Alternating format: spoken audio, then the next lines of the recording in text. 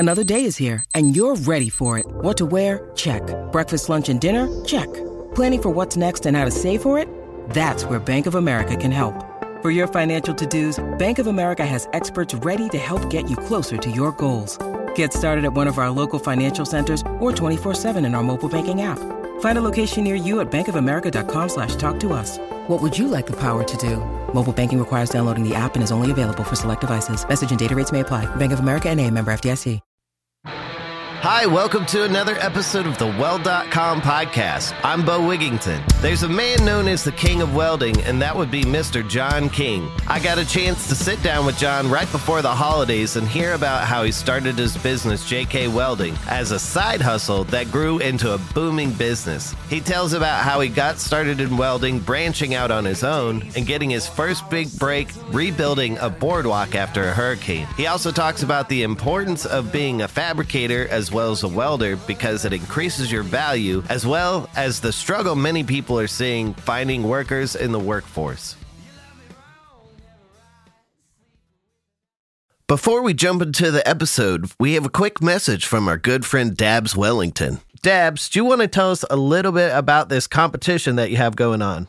Absolutely. It is our 4th annual high school seniors stick welding competition at American Welding Academy. We're located in Union, Missouri. The festivities will be starting off. I'll probably be there from 4 a.m. Doors are going to open between 6 and 8. 8 o'clock, we'll have our first group of students starting. We're going to have 4 flights running throughout the day. So that's going to leave us enough room for about 200 competitors. So there is limited space available for this, but I've been traveling through the entire Midwest trying to get high school seniors and drum up interest for this. It is an incredible opportunity to win a pipe welding course, tuition paid. It's our way of bribing high school seniors with a $1,000 scholarship to come out and check out our beautiful facility.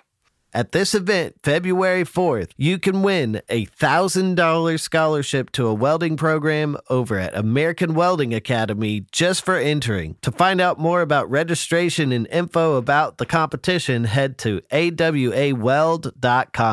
Do you want to go ahead and introduce yourself to the audience just in case they're not familiar with who you are and your work?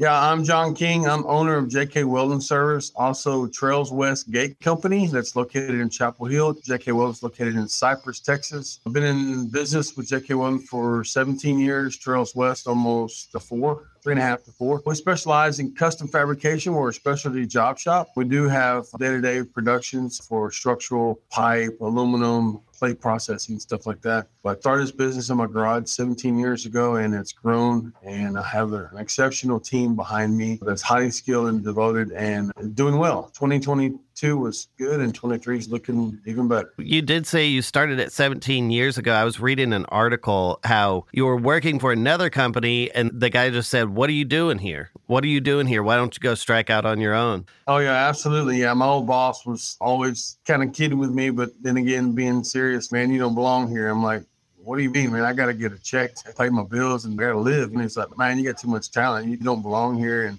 your mindset for business, it seems to be really good." So I just started doing things on the side in my garage, just fabricating cowboy furniture and deer feeders and deer stands and lamps and rocking chairs and all kind of stuff. And then I started advertising. I'm a hustler, always have been. If I didn't have work, I was always looking for work. I was going to find a job. So I always printed out flyers and hand them out on windshields. That was my Facebook and my Instagram back then, I mean, that's what I did. I just went around to Sam's, Costco, Walmart, that kind of stuff, just handing out flyers on people's windshields, and that's how I got work. Well, speaking of social media, how did that change the game for you when that started rolling out? It changed the game a whole lot. And I think most people get it, especially the younger generation. But I think that a lot of people really don't take full advantage of the social media. Before social media came along, for us to have any kind of advertisement on Google or on the internet or in the phone book. I know some people are wondering, what the hell is a phone book?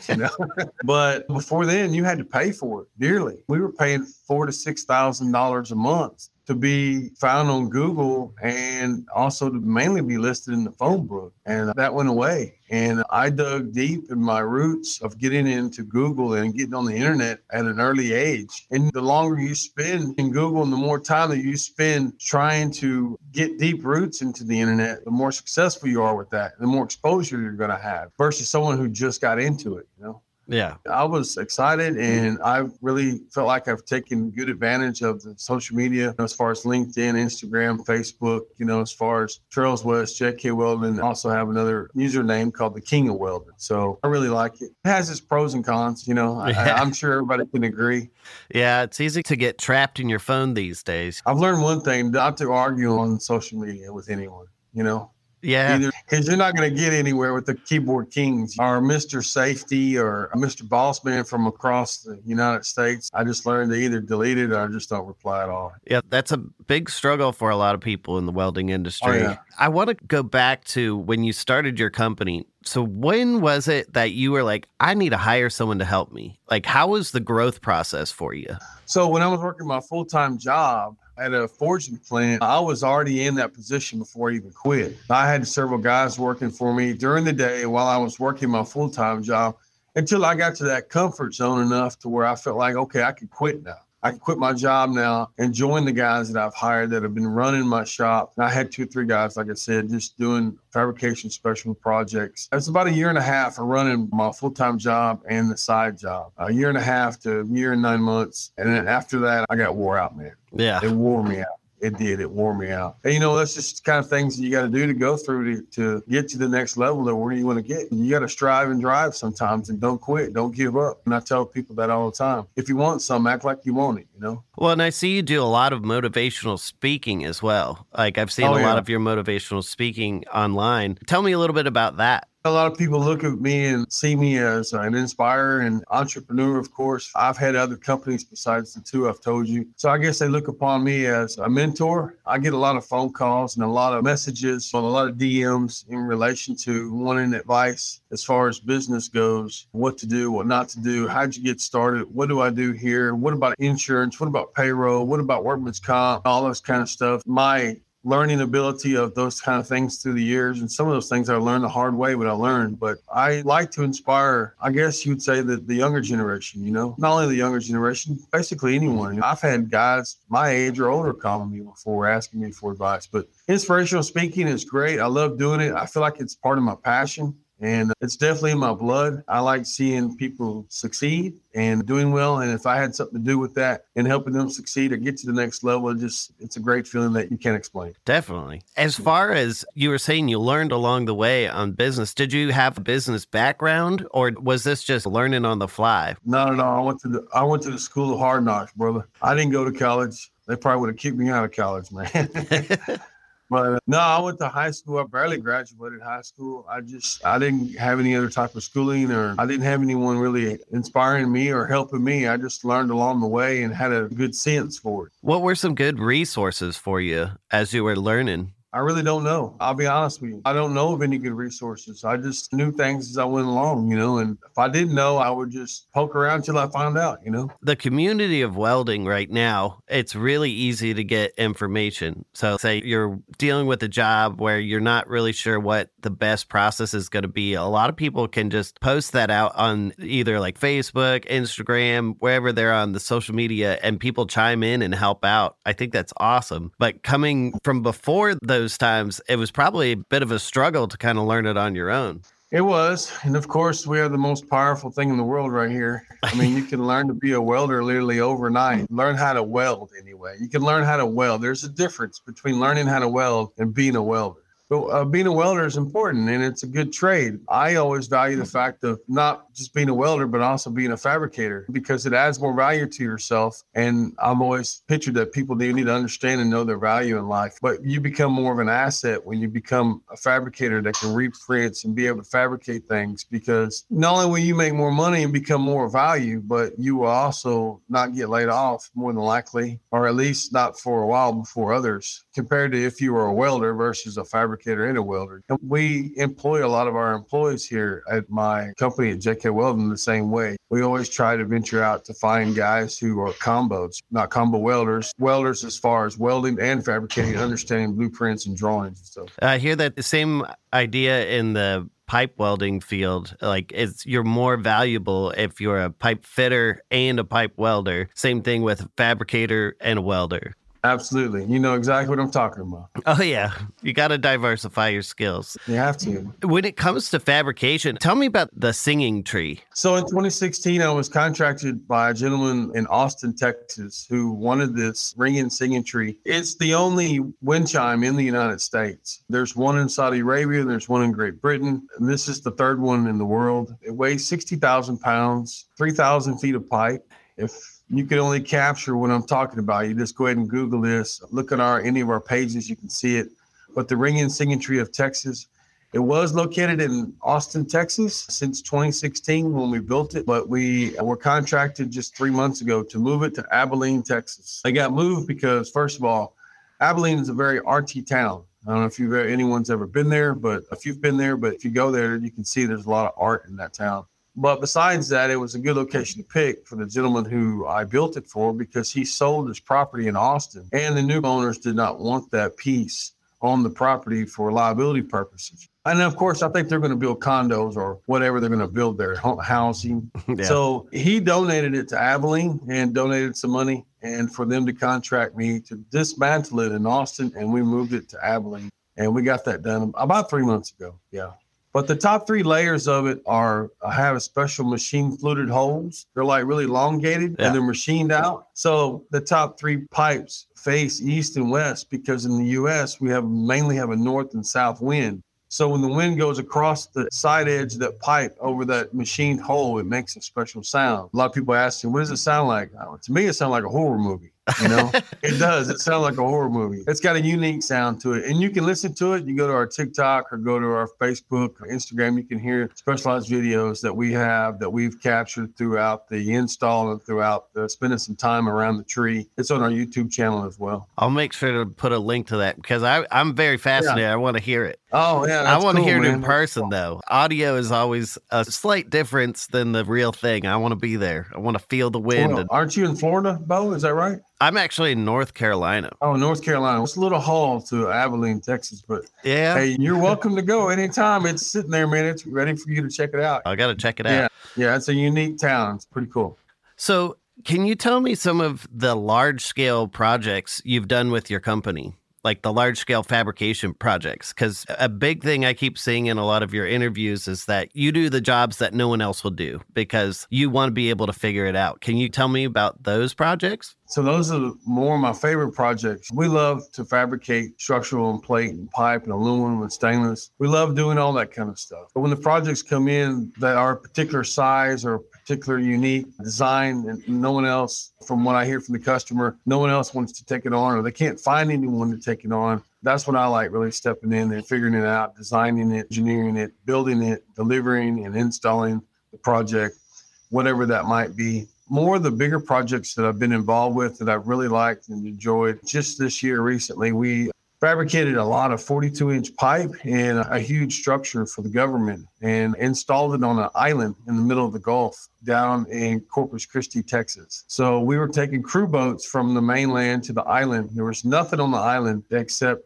just maybe a couple of deer and some coyotes. There was nothing there. And we would go and fabricate all this structure and put a very high-end coating paint on this structure and then haul it down there by crew boat over to the island and installed it all on the island. It's to help when they dredge the bay and put pipelines in the bay, they dredge it out. All the dredge material goes onto this island and it's got a big 20-foot burn all around the outer perimeter. So it holds all the sludge and the mud, but the water drains off of it. So that was a very good project. That was probably 4 to 5 months long from start to finish. We're doing some other big projects right now down there. Besides that, we've done some other really unique, more of the popular projects, I guess you would say, that we've done that are really unique that no one else, from like I said, that we hear from the customer, no one else they could find to do it. I'm not saying there's not anyone else that would do it, but when they come to us, they're pretty much exhausted out and said, man, I've called everybody I know and I can't find anyone. And I'm like, well, you called the right guy. Yeah. I think more of the popular projects that we've done that are bigger, that are special projects like that, are we designed and built a pirate ship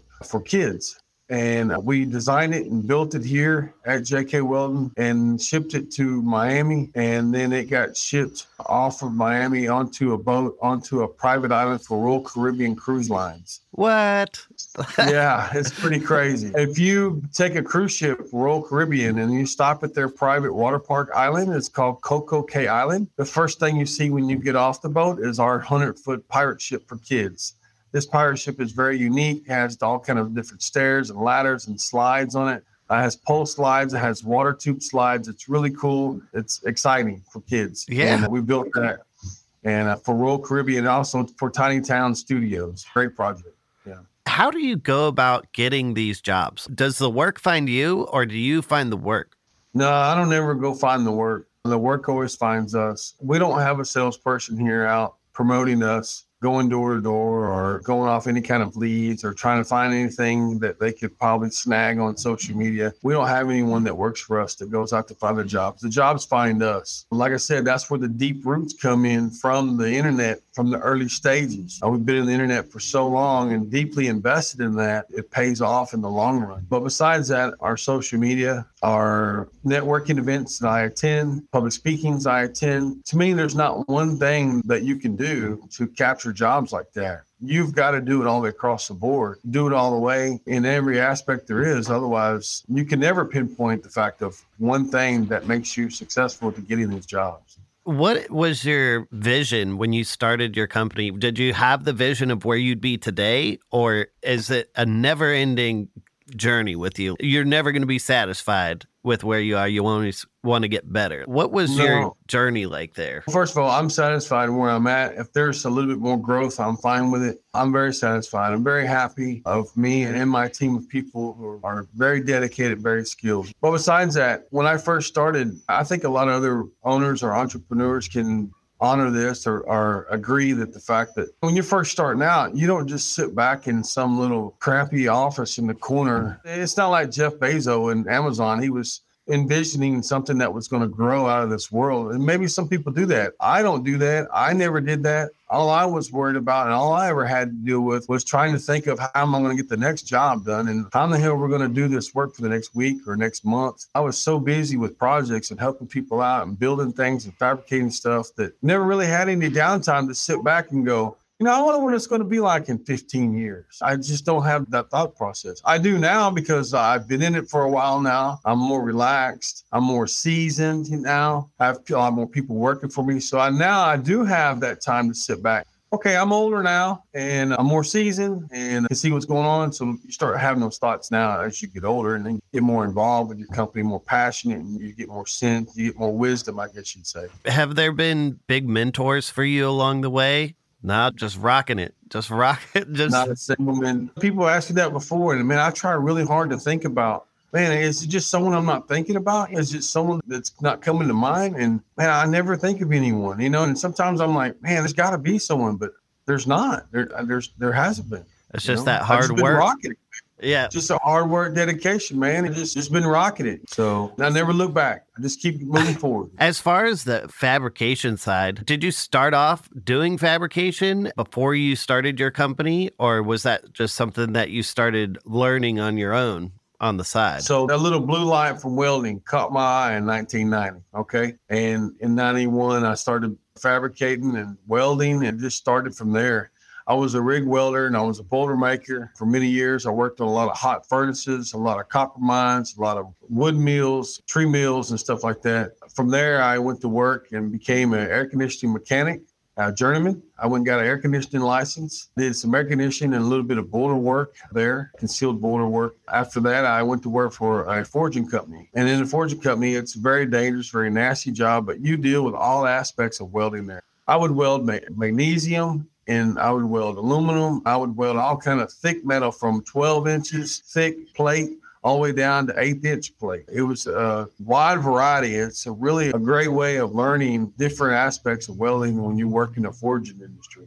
The guys that I worked with that taught me the most, I don't know if you would say they were mentors, but when I hired into a forging plant here in Cypress, Texas, I was one of the youngest welders they had hired in like 30 years. So the youngest guy I got put with was like 58 or 60 years old. So everything we did was stick welding. They didn't have a plasma cutter. We just had a Victor torch and stick weld everything. Now I'm talking about stick welding aluminum, stick welding magnesium, stick welding just hard plate, just mild steel A36. We stick welded everything. They did not know what a wire feeder was. They didn't even know what a shear was or press brake. We hand bent everything by hand with torches and clamps and did it the hard way, the old school way. So that's how I was brought up welding. Late 90s, I brought an automatic welding hood to work, and they looked like I was an alien when I walked into it. And they're like, hey, what is that? I said, it's an automatic welding hood. Everybody's been wearing them sugar scoops, them pipeliner hoods. When they saw that, they about freaked out. They were like, are you kidding me? I'm like, no. Within a month, all them old men had them an automatic welding hood. Well, and I heard back when they first came out, they had 9-volt batteries on them. Yeah, they did. It's amazing just how far the technology's come in that aspect too. Yeah, it was good times. I'm very grateful that I was able to work with those older guys and learn the old school way. I mean, it was very passionate. Those guys had a lot of passion. They didn't seem to express their passion in the same way that people do now who become welders. It's different now. It's way different now. So you could see the grit on the guys' overalls. You could see the dirt on their face and know they had passion without them even saying a word. You can see it in the work, see it in the art. That's why I think that welding is a true art. It really is.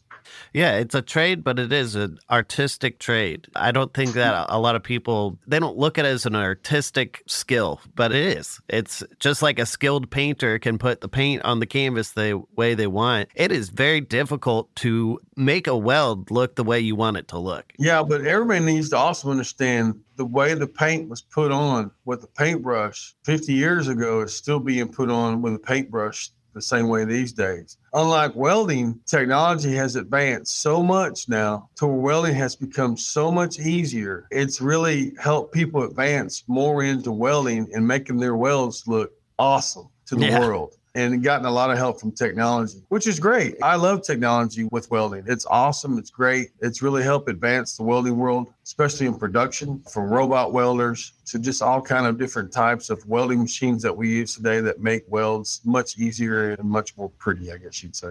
Do you have any robotic welders in your company? No, unfortunately, I don't believe in robots. A lot of people do. Some people don't. I've always kind of looked at it like robots take the true art out of welding. You're paying a machine. So in my mind, I've always had the thoughts along the lines of, I'd rather pay one of my skilled welders and his family versus paying the bank a banknote and me having a welder who's no longer a welder, who's a machine button puncher, or he's an operator now. He doesn't actually weld for a living. So all of our welds that you see here and everything that we fabricate here is all done by hand. We don't have any robots.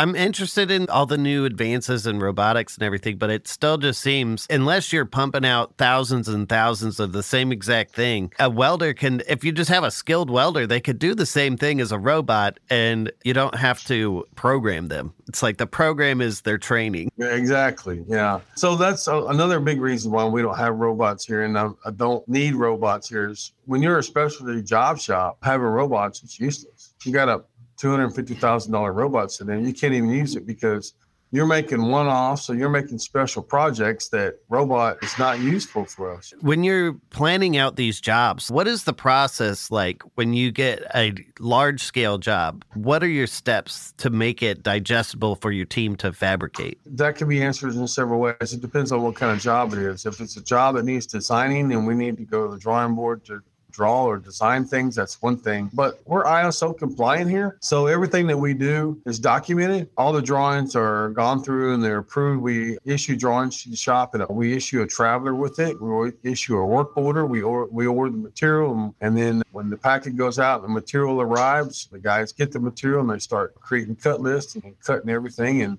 start fabricating. They can tell by the traveler. We also have supervision here in the shop, over the shop. The guys indicate, if it needs, what type of coating it needs, or if it gets delivered or installed. I saw after, I can't remember the specific hurricane, but a hurricane came through down in your area and you rebuilt. Tell us about that project, that you did a giant rebuild. Yeah, so that was in Kemah, Texas. The Kemah Boardwalk, it's like an elevated hovering boardwalk over the Baywater. And along the edge of this boardwalk are restaurants you can go in and out of for various types of food. There's all kind of entertainment. There's roller coasters down there. There's carnival games, all that kind of stuff. So in 2008, Hurricane Ike came through and just devastated the coast of Texas. And it took out the Kemah Boardwalk. That was my first big job that I got. First big break, I went literally from 12 or 15 guys to like 40 to 50 guys overnight. Dang.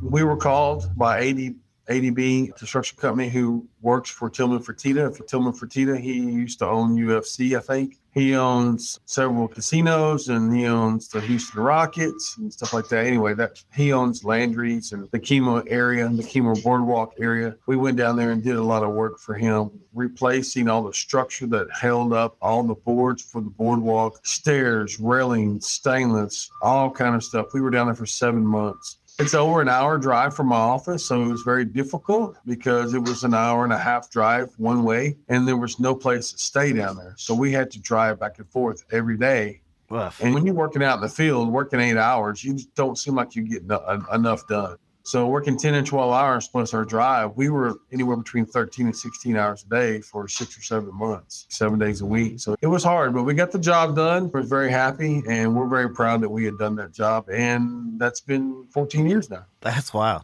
When working with a team, so how do you run your team? Because a lot of people, when they're starting a business, they have a hard time trying to figure out how to run their team. What works best for you in making your team successful through your leadership? I have very skilled and very dedicated people, as I keep indicating, because I'm very proud of these people. But I have Brian Meyer, who's literally my right-hand man, who oversees the company, runs production, does a great job. He's got a foreman under him. We have meetings periodically, and we're just making sure that we have the right tools for the right guys. And we do a lot of inspirational things for our employees to help keep them on their toes. They're highly respected. We feel like we pay them well, and we do a lot of extra little things for the employees that are noticeable so that they know that there's not a day goes by we don't appreciate them. We have a lot of lunching sometimes. We give away stuff a lot of times for employees, especially at this time of year. It's Christmas. Yeah. And our Christmas party is in 2 days. Oh, man. And man, I tell you what, I'm more excited about this Christmas party this year than I've ever been. We're literally giving away $15,000, $20,000 in prizes to all them. Dang. We're playing all kind of games and giving away cash and all kind of gifts. And I mean big gifts, like big Traeger grills and all kind of stuff like that. But we're excited. I saw your video where you were at the Outlaw Leather Shop. So you were looking at all right this. Here. Yeah, Outlaw. man. Yeah, man.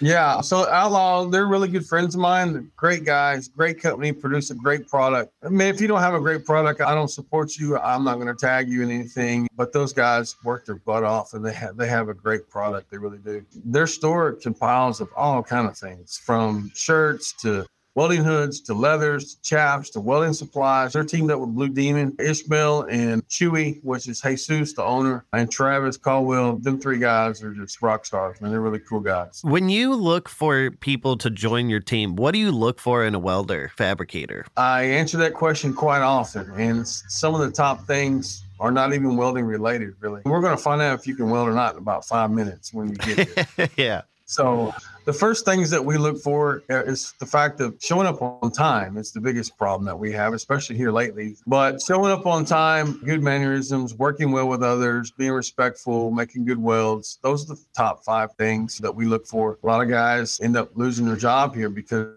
they can't show up on time. We have that problem, or not show up at all. But as far as applying for the job or getting a job at JK Weldon, we are strict here. I say we're strict only because people label us that way, but we're really not strict. We just go by the rules. You have a job. So if your start time is at 7, don't show up at 7:01. You're putting your boots on in the parking lot. You need to be here before then. So we've always liked and always leaned more towards guys being here on time, being respectful, and play well with others, help others out in the shop when trying to do a job, and just be helpful. After that, we see if you can weld, and then we'll see if you're able to keep your job. The amount of experience that's in your shop, like how many years of experience do you have working with you right now?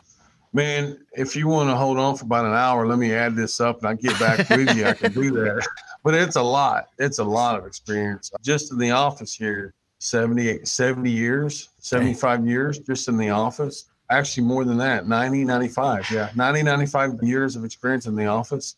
In the shop, I don't know, man, maybe 1,000 years. That's wild. And how big is your team? Like, how many people do you have working for you? I've had as many as 100. Right now, we range between, I guess you'd say 35 and 50, depending on the workload and depending on who I can get to show up for an interview so I can hire them. That's been an issue. I think our last go around was like 72 applications. We reviewed all the applications. I think we called in 12 or 15 for interviews. I think we hired 8, maybe 9. One showed up and he lasted a day.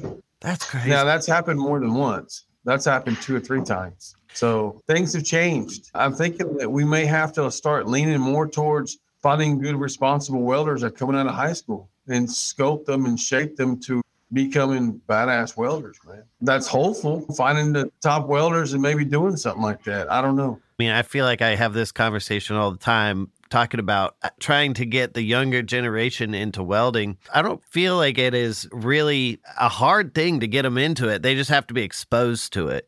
I agree with you. We need to get them younger and just train them, because something has happened over the past 10 years in America where people are just different. I work every day, all day, every day. I don't like to stop because that's the type of guy I am. But it doesn't seem to be that way for everyone right now. Everyone seems more complacent and standoffish when it comes to working. I think that there's multiple levels of different people who want to dedicate to different levels of welding. I think that you have a welder, a guy who wants to become a welder. He learns how to weld. He learns to go to school. He gets a job. He's a welder. He becomes a welder and a fabricator, does well for himself, makes a decent living. There's other ones that want to be welders and they maybe go to school or maybe just learn in the garage and they just like tinkering. Mm-hmm. And just getting by. They can't hold a full-time job down because they don't want to. There's others that hold a full-time job down but don't show up very well or can't show up and they end up losing their job. They go out to Tractor Supply or buy them a weld machine, put back their truck. Now they're a rig welder.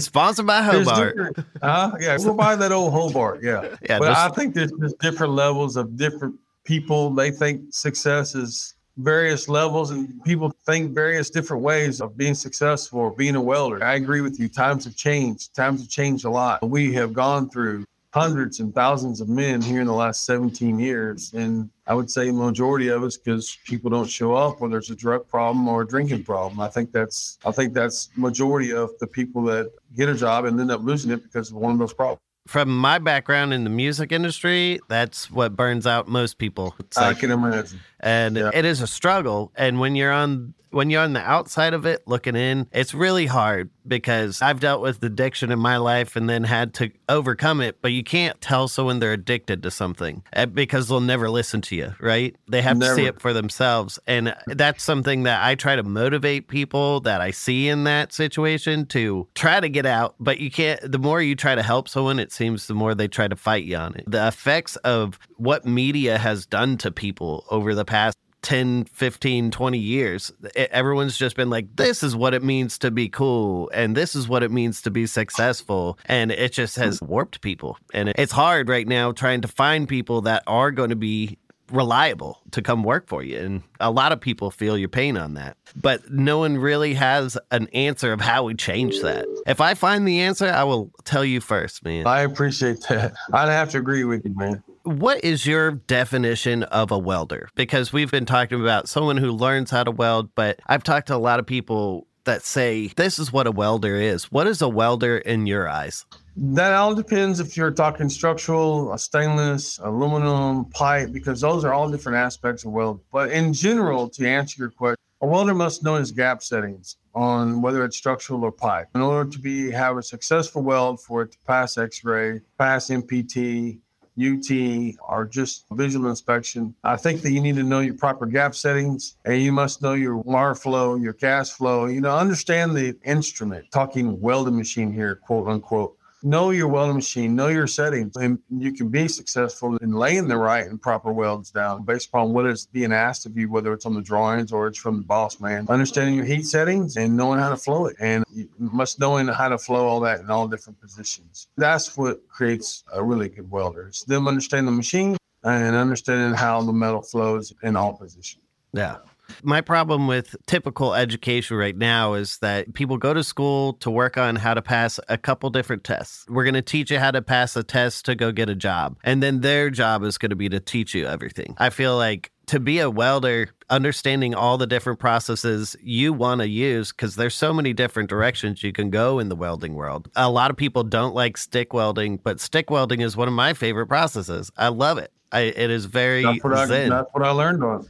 That's what I learned on, man. I feel like you should learn on stick, and there's a varying opinion on that, but stick is a very difficult process. MIG welding is very easy to pick up, and TIG welding, it's a little difficult to pick up, but once you understand it, it's a lot easier to control and hide your mistakes. But stick welding is like a very honest weld. You can't really hide it. So if you did it wrong, you can see. You can't dry run over stick welding. If you screw up in TIG welding, you just run a dry weld over it and it's all covered up. It's all good.